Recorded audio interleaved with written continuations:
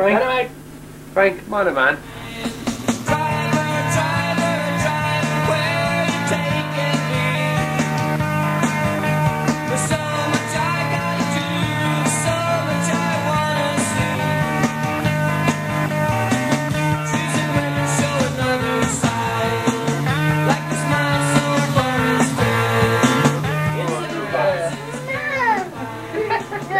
Can I Be Frank is all about capturing real, authentic, unedited conversation.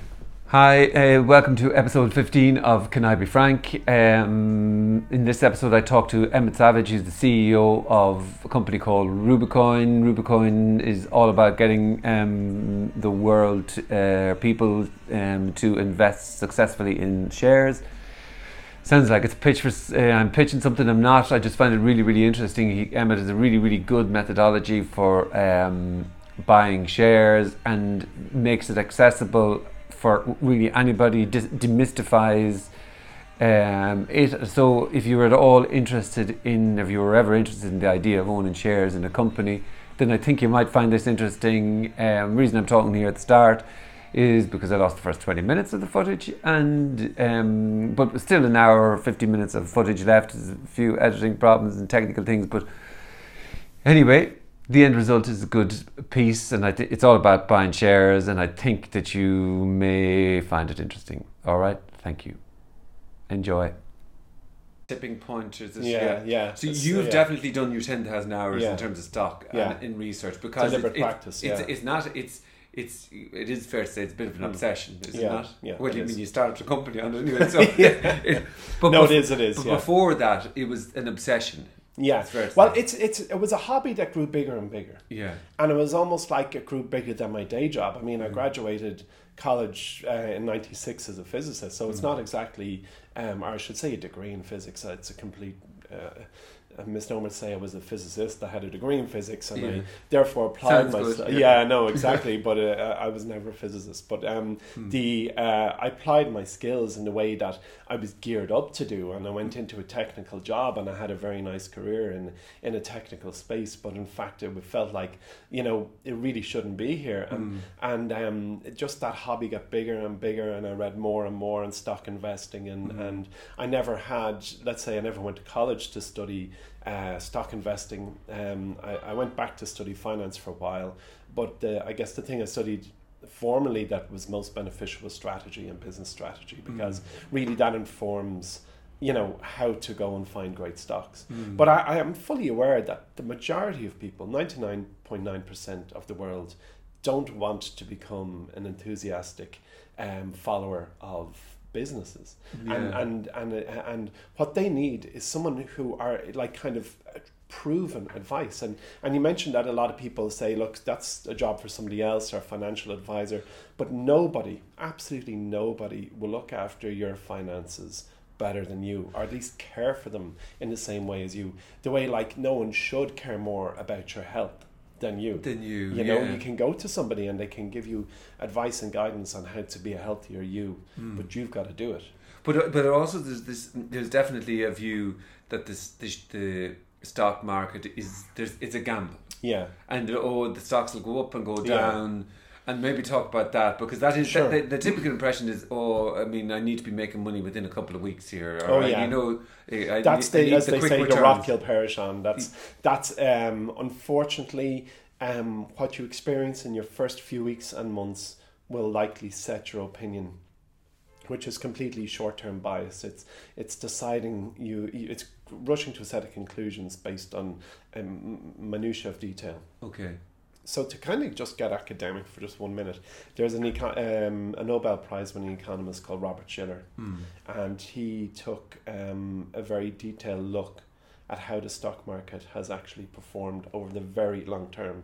So the data, I think, goes back to 1847. Right. So we're talking about was 18 something anyway, and there's a fabulous piece of research published on GitHub, which is a geeky site for hosting data, but basically it looks at what is the mathematical probability of losing money on the stock market if you go long.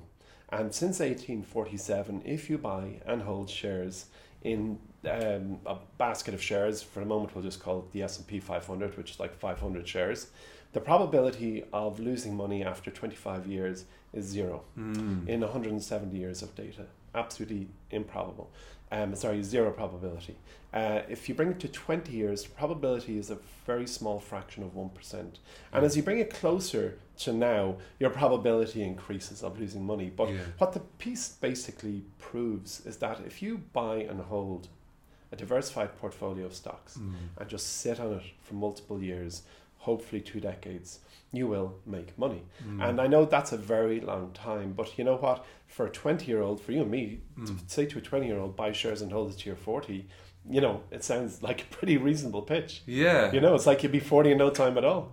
Well, but even if you're like 43, 42 or whatever, starting and having something for 20 years, you still have a good chance of making it. You actually mathematically have an almost certain chance.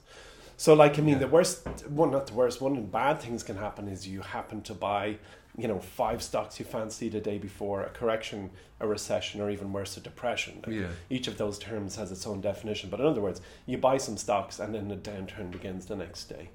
And then 6 months later, you're looking at a folio that's down 40% in value and you don't feel too good about it. You think, I shouldn't have done it, bad timing, this is my luck. And you basically start a dialogue in your own mind about why this happened. And when in fact, you need to kind of go up to helicopter level and realize that the stock market is like a weather system. You could have a very long dry summer and the grass is yellow and the crops are dying, but virtually anyone in that situation knows that someday rain will come. And rain will always come in the stock market. It will downturn eventually. And that too has been studied to nth level of detail. But you have to realize when the rain goes, there are more sunnier days than wet days. Okay, so when we were talking before the whole thing stopped for us, what we were saying with this idea that, what I'd like to get into as well is this idea that one thing's buying shares of financial services can be complicated, but another thing for the average, you were saying it for a 20-year-old, but even for people in the 30s, 40s, it's still, if you haven't done it, it's still that's for somebody else. That's for wealthy people who have money to throw away, as opposed to, a way to build money over a period of time. Like, how do you, when you meet somebody who's never bought it, doesn't but still spends a lot of money on crap, and they still have some disposable income, how do you kind of convince them that it's worth doing? Yeah, well, it's funny because when we set up Rubycoin, we said we are going to speak to somebody in their early 20s with the means and willingness to invest. And what we found was that you can decide, or think you've decided who your target market is, but the market will tell you who your target is. Okay. And it we have it on data now, it's very difficult to get someone before the age of 28 truly interested. They're too busy having a good time. I mean, and that's only natural. It's like, I'm out of college, I'm paying down my college debt, I'm now earning some money, I'll worry about that. You're feeling like you're in your 20s. And that's, so the majority of people who kind of wake up, and what I mean by wake up is start to take an interest and realize this life ain't so long, are usually around 30. So I feel I personally can do a very good job at pitching investing to a young person, let's say 20-year-old, but when if without kind of an external influence of a voice or a mentor, it kind of happens naturally at around the age of 30. So it's a stage of life thing as well, and it's a shame as well, because those critical 10 years between, let's say, the age of 21 and 31 can entirely augment your future wealth. I mean, the best stocks that I own today were ones I bought in my 20s and managed to have the temperament not to sell. And it really wasn't much money's worth, as I said to you, like with Dell. It wasn't really about the volume of cash invested. The time advantage was huge. Yeah, okay. I mean, time, there's only a limited number of resources in all our lives, and cash and time are two of them. And you can take a reasonable stab at predicting how much cash you'll have in the year ahead, or make or earn in the year ahead. Yeah. But nobody knows how much time they've left. So the sooner you start, the better.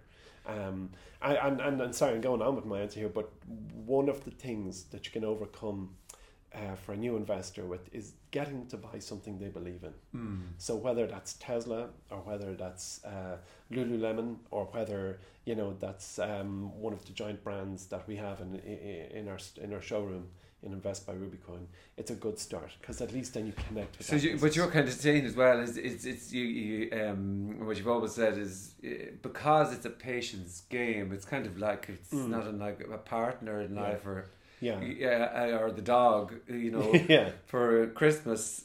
Get one that's going to suit you, and one that you like, or you aspire to, or that you kind of just feel good about owning. Absolutely. Shares, and absolutely. Okay. And the thing is, it's not a distinct activity. Investing begins with buying your first stock. And you'll get daily, hourly, or indeed by the minute feedback on how you're doing. So there's a part of your brain, and this is hardwired into all our brains, that needs a flutter.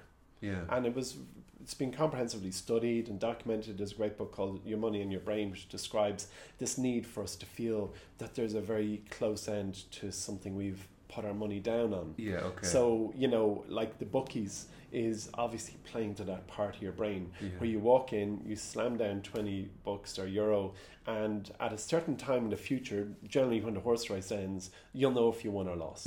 And that actually appeals to a part of the brain that long-term investing doesn't really work for. So what you really have to try and do is integrate the two approaches of investing a little often and adding to new positions and making new choices. So it's kind of got this evolution. So a portfolio is like really is like starting with a field and knowing that by the time you're finished there's going to be a mansion on it, and slowly you're going to build this house of your dreams, and you're going to start with the foundations, which might be something like a giant brand like maybe Disney or Amazon or Facebook or Netflix, and then you're going to start to layer more things on top of that folio. So you can actually, if you like, gamify the pursuit, that you've got that kind of that part of your brain that needs a flutter, plus the foundations, safety, okay, very good. So but that does start to kind of, you see, because when you were describing the target market, not the target market, but the market seems to have come towards Rubycoin, which I will definitely get to, but mostly what happens is people get their money and they stick it into a pension. And they don't think about it. That's correct. And because, I mean, it's a pension for, no matter what way you try and glamorize it, it's still this thing that I have no interaction with, and I give it, it's almost death and taxes and pension. It's almost that. Whereas the pursuit or investing in shares can be... it can be exciting, but it obviously is exciting. Absolutely. It is exciting, and it's every stock you buy and maybe eventually sell is a learning journey. So stock investing isn't purely about making or indeed losing money, which nobody wants, but it's also about yourself, developing yourself, understanding the temperament of others, understanding the temperament of the world, and understanding businesses. And I mean, a lot of people roll their eyeballs and go, I have no interest in that. But you'd be surprised, actually, because we're not trying to load people up to become academics in all those areas, but it's that by just doing it, you cannot avoid starting to learn more about yourself, others, the market, and business. And it just happens one drop at a time. It's like you have to fill a whole bath one drop at a time, and it will eventually happen if there's a drip going in there. So like by owning your own portfolio, you are widening your mind to the world and the world we operate in. I mean, there's so many stocks that I've owned over the years, or indeed businesses I've owned over the years, that before studying those businesses, I didn't even know such an industry existed. Like an example that springs to mind is a company called Portfolio Recovery Associates, a floated company in New York, and its business is it buys bad debt off banks for like 5 cents on the dollar, and recovers it from the bad people on the other side of 7 cents on the dollar, and they make a profit by recovering debt. And I remember at the time, I was probably about 25 when I read about Portfolio Recovery Associates. I was like, I didn't even know such an industry existed. So by just kind of slowly dipping in and being handed stories, which is what in fact Rubycoin now does. We hand our user base case studies that are very readable. We're committed to no jargon. We're committed to simplicity, speed, and these are the things that people value now. It's like, I just want to hear about a business in a way that I'll enjoy reading. Yeah, well, so obviously in your time, you were doing investing in your own, you were building up your own wealth, and you were realizing by talking to the average person that the average person just didn't know how to do this. And then you began to give courses. Yes, exactly. I'm going to lead you into Rubycoin in kind of a linear way, but that is what happened. You obviously wanted to. Yeah. This wasn't. I remember you were doing it part-time, but this is the thing, you were getting people into a hotel room and explaining your rationale. Well, a couple of things happened there. The first was I realised that there was nothing out there that I could find that explained everything you need, the pure bare facts. Yeah. Like, what is a stock exchange? What is a share? How do I buy one? What is a broker? What is a good one? Like, the easiest questions, the questions that a child asks, are generally the best ones, because it's first principles. And I couldn't find a book that, or indeed anything that really brought you from 0 to 1 in a nice methodical way. I mean, when you explain to somebody that a stock exchange is simply a supermarket for shares, they get it. There's very little more explanation required. And then you can further that explanation by saying, just as every country has its own supermarket or grocery store chain, every country has its own stock market. And then suddenly that kind of brings people's understanding on. You say, well, in New York there's 2 big competing supermarkets for shares. There's the New York Stock Exchange and there's the NASDAQ, and their neighbours and their competitors. And if you can't buy your shares in Ford in the NASDAQ, which you cannot, you buy them in the New York Stock Exchange. Okay. So people grasp that. Yeah. And then you say, well, the other thing is you can't just walk into a stock exchange. Someone else has to do it for you, and that's the role of a broker. And so I guess I discovered that there was nothing out there that I could find that brought you through a learning process very quickly. So as you said, I stuck an ad in the paper, in the Irish Times and in the Engineers Journal, and the Engineers Journal was of the rationale that there was highest number of people who understood numbers subscribed to that paper. Okay, interesting. Yeah. I filled a room in a hotel, as you know, and also most people realize by teaching something you're forced to learn it yourself correctly. Yeah, because you don't impart anything that's wrong.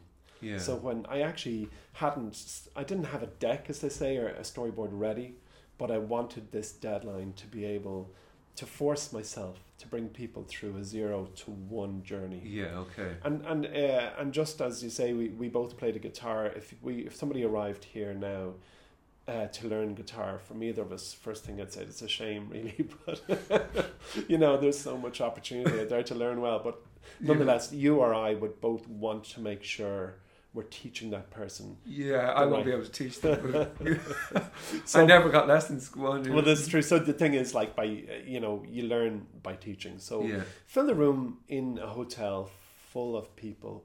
And the promise was, you don't pay unless you're absolutely 100% satisfied that I've delivered on my promise, which is you'll have learned everything you need to know to open and start a successful stock portfolio. Okay. And from those early days, first thing that happened was everyone paid, which at least was some kind of indication that people are reasonably happy. Nice guarantee as well to put in there on something that you were offering. This is true. Nice bit of marketing almost. Money back guarantee. Exactly. Yeah. Oh yeah, exactly. But wait, there's more. Sign up before midday. No, but so we also had and I'm pluralizing it because John Tyrrell, my co-founder of Rubycoin, was always with me on these journeys, and I think he'd be happy to admit I'm the passionate investor who studied relentlessly, and he's the one who's very good at building businesses and teams and so forth. So two of us started to learn a little bit about the marketing of a course, and I really was before Ireland went into a recession, which I think was 2006 or thereabouts.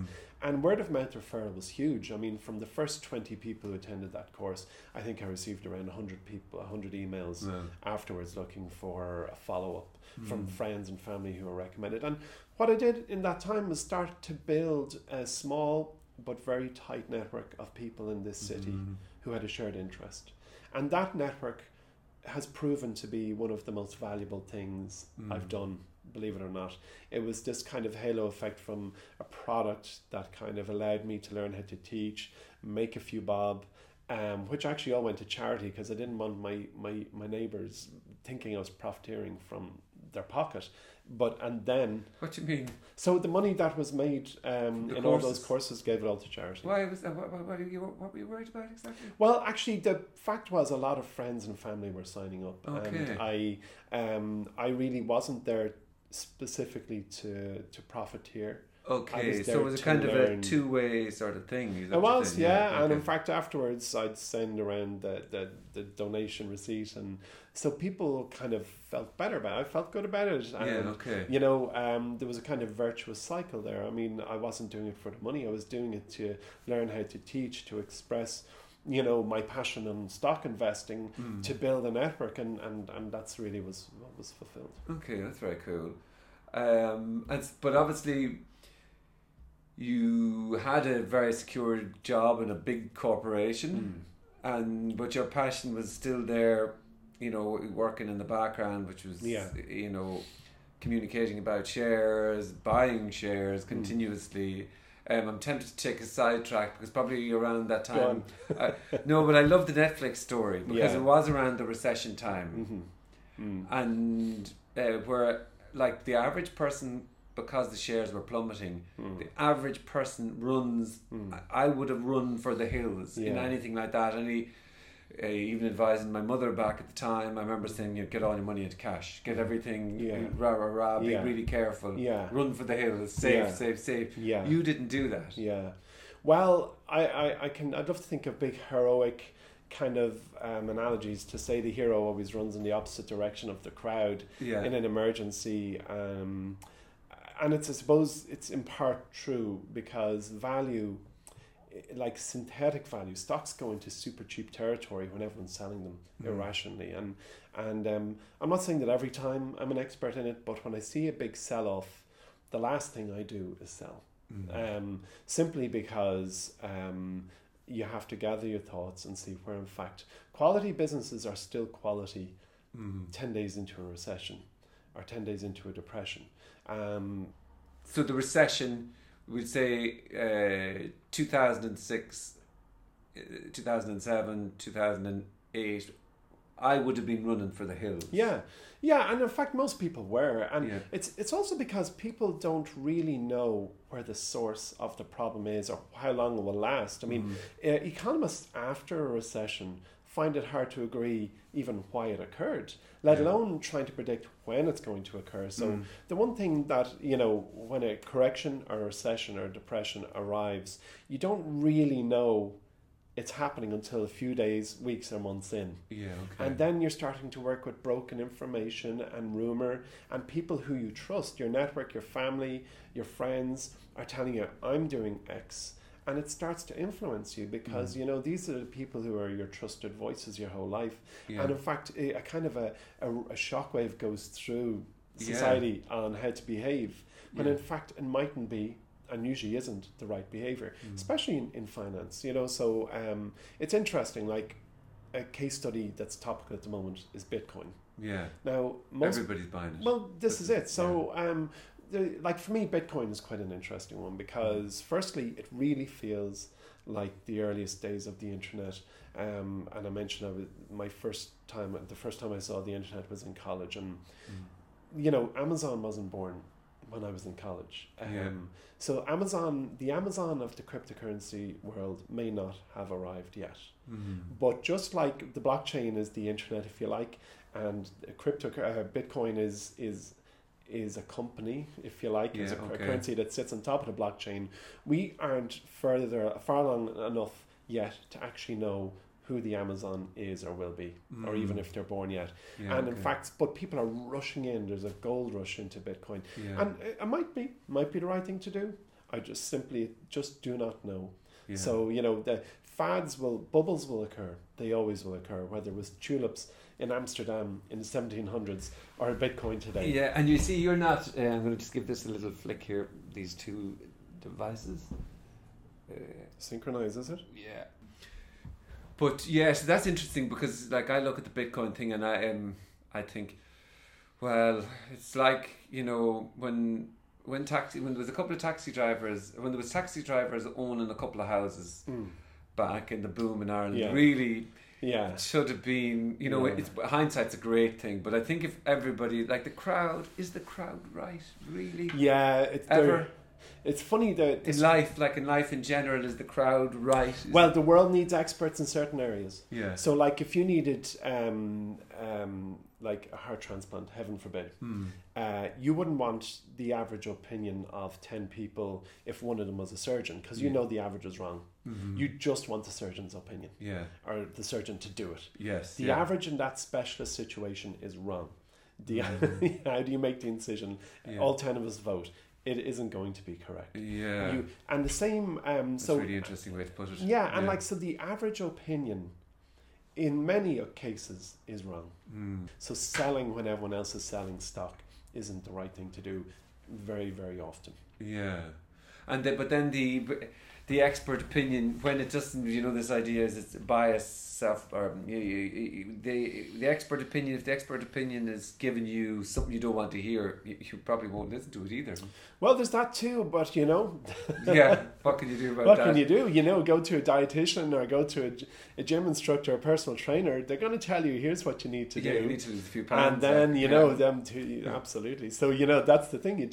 You can either take the opinion or not. And I guess where people I think are most likely to respond is down to beliefs. You know, it's down to your core beliefs. And as you mentioned earlier, like if you have a taxi driver who's advising you buy a property, or has a couple of houses, or a hairdresser is telling you to buy an apartment in Bulgaria, there is something in there you realise, you know, this person isn't necessarily an expert in property investing abroad, so therefore it mightn't be good advice, you know.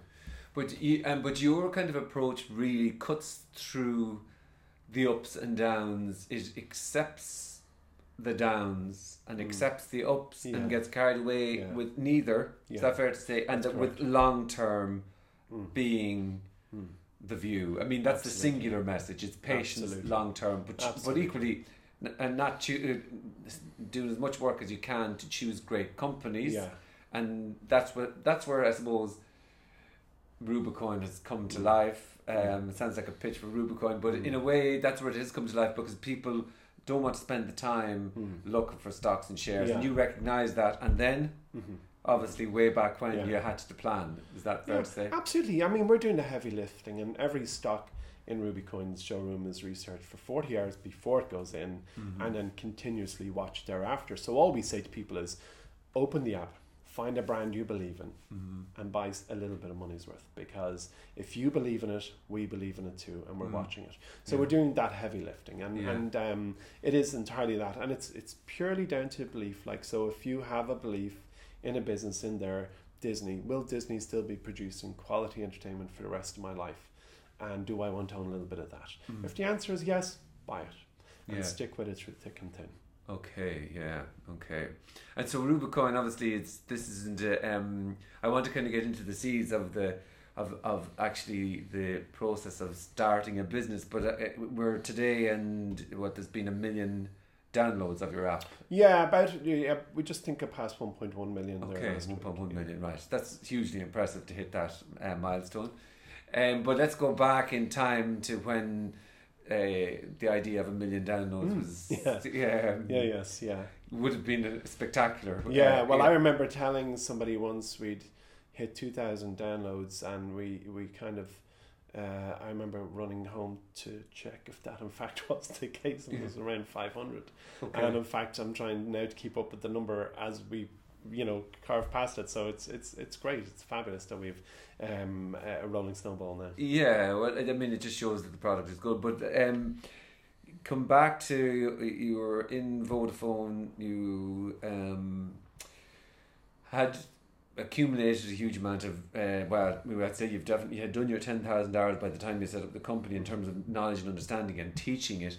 But then it's a much bigger thing to leave a fixed, safe job for life Yeah. to go setting up a company, Yeah. to go jumping off the cliff. Yeah, Can it's true. you remember the feelings and all that? Yeah, well, I often say the most important thing in starting a business is a supportive, I was going to say supportive other half, whether that's husband, wife, boyfriend, girlfriend, but the people around you are telling you can do it. And I was very fortunate that everyone who knew me knew that this was my life's pursuit, and that it would be wrong for me not to give it a shot.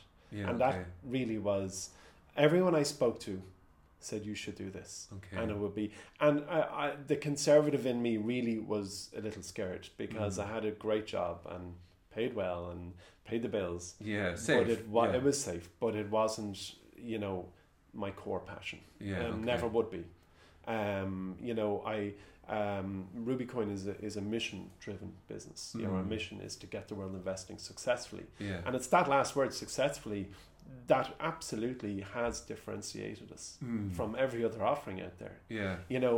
Because we are so enthused about what people can. Sorry, I'm just seeing the battery is going to go, and I definitely want to get more information out of you. So I'm going to just pause. We're okay for time, I think, for you. If you want a quick check, I'm good. I can see that battery is going to go on me, so it's just lovely. And I'll put that there. It cuts out at 30 minutes. Right. That's why I have to stop. Anyway. There's probably a hack for it, or there's a way more expensive camera. But I mean, I'm not going to do either of those diesel things. Jenny at the back plugged into your camera. So what were we saying? Can you remember what we were talking about? I think we're talking about entrepreneurism, setting it up, the people around you. And, yes, the support system that you had in place. I mean, and this was your life's pursuit. Rubycoin was a mission. It was a mission, and people knew I was putting on courses, if you like, in hotel rooms, and that I was writing by night for a great business in the US called The Motley Fool, and that, in fact, my hobby was bigger than my career, and everyone around me told me and could see it, and I could feel it, and it was the fact that I think unanimously there wasn't a single person I met who said you shouldn't do that, and it was in fact when my wife said, Emma, you really got to do this, and then my boss, who is the CTO inside in Vodafone, said, Emma, we'll support you. I kind of felt, well, I better give it a shot. yeah. Well, that's a nice way to put it, actually. I mean, obviously that it was, but you still must have been. I mean, the fact you have investors in a business, this is a lot bigger than just taking. Well, obviously, it's a lot bigger than going into a hotel room with people. There's no risk in that. This is now. How does entrepreneurial life sit with you? So you've brought your passion into the world. And you.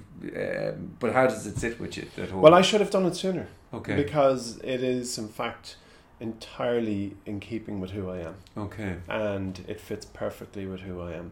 And it almost feels that everything I did until I started this was, just paying the bills, which is great. It's important to pay the bills, and I'm very lucky to have a passion. Some people don't have a passion to the point where they can figure out how to make a business from it. But I'm fortunate enough to have a passion that can basically do something very good and very positive for all stakeholders, whether it's the shareholders in Rubycoin or the customers of Rubycoin, or indeed the whole community in which we operate. And that's great to have that. So I was supported by the right people. I had a big ambition, and I had I guess the systems around me in Dublin City to get going.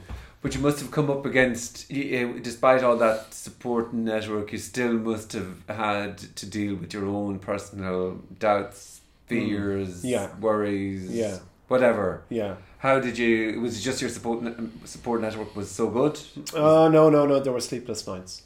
Oh yeah, for sure. I mean, there were. I mean, when our business at the moment, so Rubycoin is unprofitable at the moment. I mean, we're spending more than we're making. We're making money, but we're spending it, and that's the way.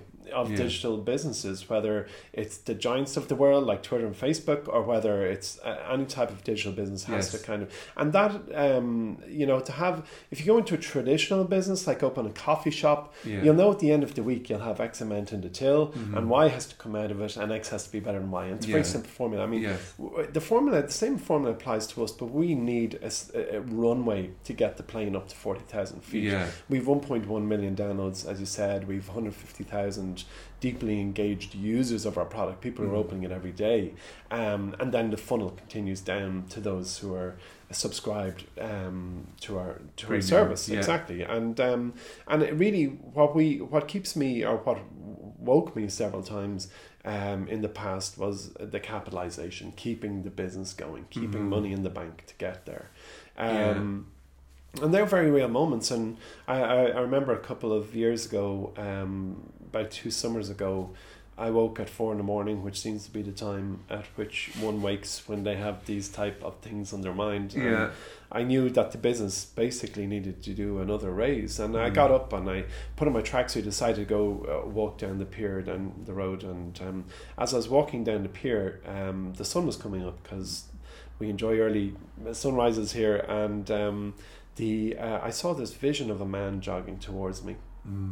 And I said, God, he had a bandana on and a kind of a yellow t-shirt, like luminescent t-shirt, and running back down off the pier. And as he ran past me, I said, good morning. And he said, good morning. And I realised it was Bobby Kerr from News Talk, amongst other TV shows, and entrepreneur Bobby Kerr, and a very nice man, I might add. Then a few weeks later, the clouds parted.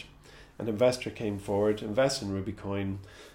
We were saved, and I got a call from Bobby Kerr's team saying, do you want to come in for an interview in the radio? So I went in, and I was sitting in the lobby of the radio station, and he came along and he said, I know you.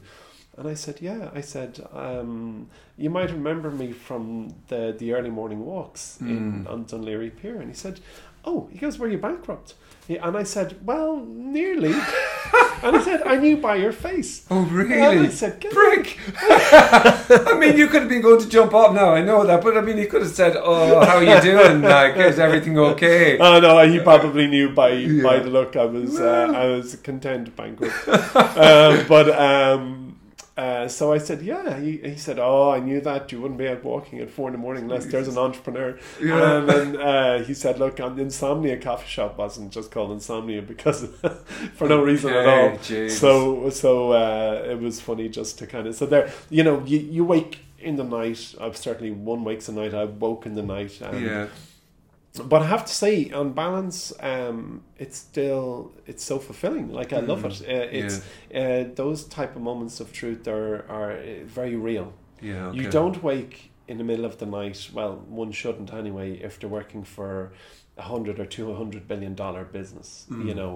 Sure, people do, and pressures are pushed on to individuals in giant businesses, but it's a different type of thing. You'll still get paid at the end of the month, and your colleagues will still get paid at the end of the month. Yeah. Like, exactly. You don't have that stress or worry.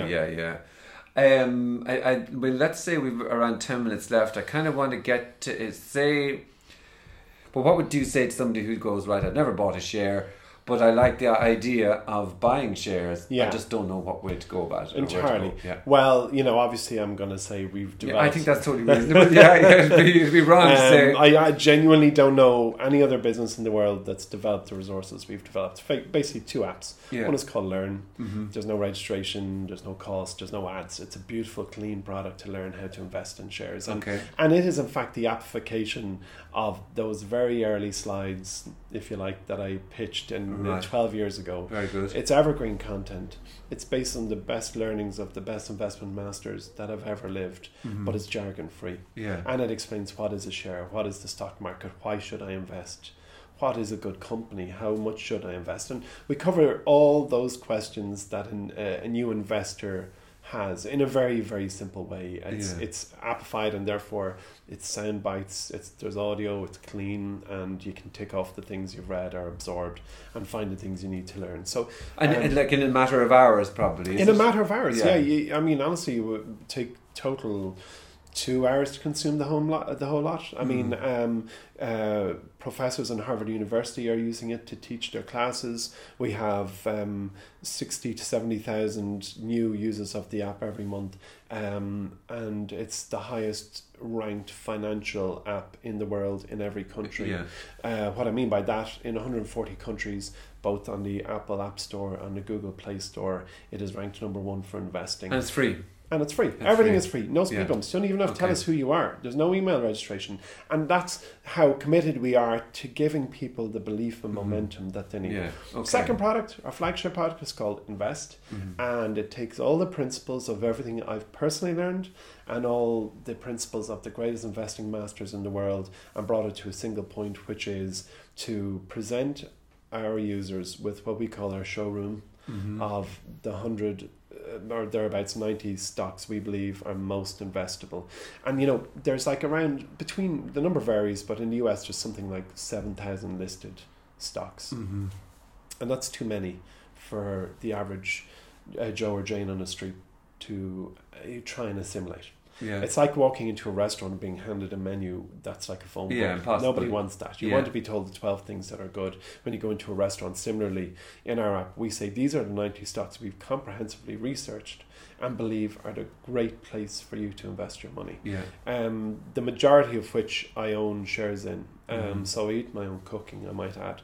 But the thing is, you don't need, for that person on the 50 to 100k salary, they don't need to feel I need $1,000 or $2,000 or $10,000 to start. Not at all. You just get started. That's the important thing. Like the first day at the gym, or the first album you bought. It's that kind of getting the momentum into this part of your life. So start with $50 if that's what feels right to you. And most people, irrespective of their salary, should be able to borrow away $50, $100 or more for their future. And once there's an incredible relationship that occurs once you've gone from 0 to 1. So you've gone through a journey and you've bought your $50 worth of Nike because you love their gear, or in Under Armour because you love their gear, or whatever. And now I am a stock investor. It's no longer this kind of thing. You are actually, this state of being occurs as it does in so many other chapters of one's life. When you've eventually opened a brokerage account, which through our product entirely through our Invest app, it's digital, it's all in-app, it's clean, it's very well regulated. We have the highest quality investment product in the world, bar nothing. And you can start with $50 and buy $50 worth of something you believe in. And in your own mind, you're there. You are now a stock investor. Now, whether you've begun with $50 or 1,000 or 50,000, doesn't matter. You're no different to that other guy who might have started with $1 million. You both bought shares. And this idea of then buying something, I remember you saying like you spend the majority, 90% of your time doing the research on that, which actually Rubicoin does. But then when you do that and you spend the 50 quid or whatever, $50, you tend to let it off then, don't you? Forget about it for a while. Yeah. Oh, absolutely. Because, this is the patience. The stock market is, mathematically, it's a chaotic system. And what that means is that if you take a leaf that falls from a tree, most mathematicians can predict with the level of accuracy where that leaf will be a half a second after it's released from the branch. They say it will be somewhere in that disc.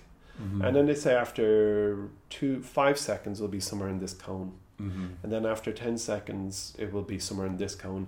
As for where it will be in 20 minutes, they basically have to shine a giant light down. It gets less and less predictable. The stock market is actually the inverse, which is this: as soon as you buy, there's absolutely no idea if it will be up or down in the next minute.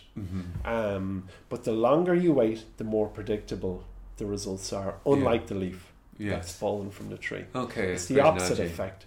So you're actually now saying the longer you wait, the more certain you are of great returns. So what we do as a business is we make sure that people get going, diversify, which is like we ideally would like people to own around 12 stocks in total. Mm-hmm. And it's a marathon, it's not a sprint, so you kind of it's not that you buy 12 on day one, it's just keep coming back, Mm-hmm. finding the next business you believe in, maybe add some more money to one of the ones you bought already, Mm-hmm. and we help people on that journey. Okay. Yeah, very good. Okay. It'd be rude of me not to ask, given you do this on your tweets and things like that. Give me... I know you're going to say go to the app, and that's a given, right? But right now, if I was to start... Well, first of all, what's your favourite stock that you own? Okay, the favourite stock I own... That you own personally, and that you're not going to get rid of for the next... Well, I'm probably not going to sell Netflix ever. And I'm going to tell you why. Because capital gains tax in Ireland is broken.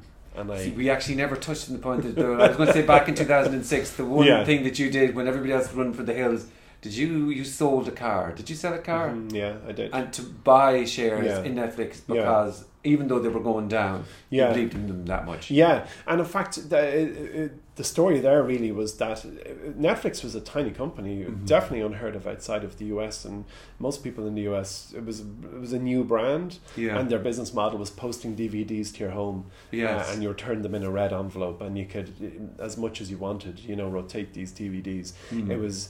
I suppose they're often described as the guys who broke or shut down Blockbuster. Yeah, I only saw a little video on that by this guy. Anyway, go on. Yeah, it was the anti-bricks and mortar movement, and I thought the business model they'd hit upon was ingenious. Yeah. And basically, at a hunch level, I've thought it's impossible for this business to fail. Okay. How could... And like there was at that time, because of the convenience factor. The convenience factor, and they solved the problem. Everyone, and the problem that you would have experienced, Frank, and I would have experienced was late fees on a DVD. Back tax revision was just wrong. You felt it was immoral. You know what I mean? Like so, you were wasting money when you were doing that. This is true. So like Netflix went out to disrupt that industry and did a very good job at it. And in fact, I suppose without diving too deep into it, I had learned from looking at Dell back in 1990, or studying it, the attributes I had in 1990, could see all those attributes were present in Netflix today. And there's so rather than so Dell went up around 1,600 fold in the 10 years from 1990 to 1999. Yeah, wow. So a $2,000 investment into Dell shares on the 1st of January 1990 would have turned to $3.2 million by the last day of 1999. Yeah. And 10 years is a long time. Yeah. You'd want to have some foresight in 1990 to buy $2,000 worth of Dell, because home computers really didn't even start to happen until around 95. So with Netflix, I had the advantage of having studied Dell in those early days and saw the attributes that Dell had in those early days now in this company that we're out to change the way we consume media. Yeah, and so what did you buy them at? Well, the dollar cost average, when you average all my positions, about $1 a share. I'll tell you, the stock I invested most in, new cash into in the year that was 2017, is a Californian business called Viva Systems. Okay, yeah. And Viva Systems, spelled VEEVA, was founded by guys who worked in Salesforce. And what they do is they allow the giant drug companies, Pfizer and friends, to store all their clinical data on a platform that Viva has built, which has taken away huge pain for these businesses, evident by the fact that they've 100% customer retention rate and over 500 customers now on their cloud-based drug storage system. Right. And why that's very interesting is they have built a product so sticky that not one customer has moved to a competing product. So passionate founding CEO, coupled with a product that customers love, or at least are not moving from, coupled with the fact that economic headwinds, as they say, if the market suffers a downturn, that doesn't mean that it's a discretionary spend item. Pfizer will still need to store their data in the fastidious ways required by the Food and Drugs FDA in order to stay, keep their business good. So Viva is a very interesting business, and its rate of growth is great. And now they're starting to use this very same platform for adjacent businesses, non-drug related businesses, to store their data. So, for example, food manufacturing. So Viva is the stock that I have actually invested most new cash into in the year. And you're going to keep that for 10 years? Oh, at least. And sorry, excuse me. And then there's another I'm very enthused about, which is a riskier one called Trupanion. Okay. Trupanion is pet insurance. Yeah. And in America at the moment, there's around 150 million domestic cats and dogs. Only about 1% of those have health insurance. Okay. Yet the average domestic cat and dog owner in the US ends up shelling out big cash when the dog gets sick. Bonnie Tyler downstairs cost us $2,000 in the first year. There you go. You should have insured it for $60 a year. Is that it? Okay, so it's a fixed. Well, they have tiered platforms. Okay, so it's the type of thing that's exportable or expandable worldwide. Yeah. Okay. I think it's a great business. Yeah. Okay, and then I often get these emails through from companies that say, here's the next Apple and the next Netflix. Obviously for you, it's very hard to say, well, I mean, the next Netflix is almost the next Netflix. But the company, would you say that's... what's the most one that you'd be... Obviously, can you differentiate in your mind a real excitement for the actual products that you'd like to buy within that? I mean, you're never going to be... you're not going to buy Viva systems. But because I love Is there... and their products going to be difficult for you to buy as a consumer, but what would be the most consumery type? Is it Tesla? Oh, absolutely. Yeah. Unquestionably. Tesla is misunderstood at this moment in time because news is distracting the world. Once again, the opinion is, the Model 3 isn't shipping fast enough, they're not building it quick enough. But absolutely, Tesla is a business that has a bigger mission than cars and electric cars. It's an end-to-end green energy business that, from the solar panels that look like your roof tiles through to a new generation of vehicles, autonomous vehicles boring down under the ground to make sure vehicles are brought from A to B quickly and safely. The completeness of vision of Elon Musk is unparalleled. And it's now Tesla is valued more at the moment than Ford. So in the current lens on society, it's people can look at it and go, that's overpriced.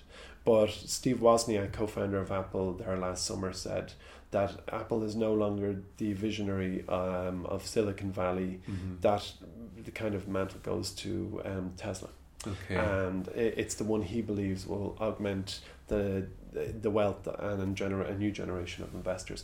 It's my second biggest holding, and it's absolutely the one I will, if I had to sell everything I own, is stock related, Tesla's probably the one I'd leave behind. Okay, that's very interesting. There's a few articles, and they're not very reputable, but they're saying they should make Steve Jobs, or they should make Elon Musk the head of Apple, but I don't think he could cope with not being the big dog. Listen, thank you very much. I know we've gone over the hour, but hopefully when I'm finished with the editing, I'll have something that's a nice little so thank you very much. Pleasure for your time. Put it there. Cheers. Thanks, buddy. Frank. Tesla, eh? Yeah. And the thing is, your two boys would get into that. Yeah. If you said, lads, you're both going to get €50 worth of Tesla, they'd buy that. I think they would, actually. Yeah, they'd be like... Hi, if you like the conversation that I just had and you'd like more, please hit the subscribe button. Thank you. Frank, what a man.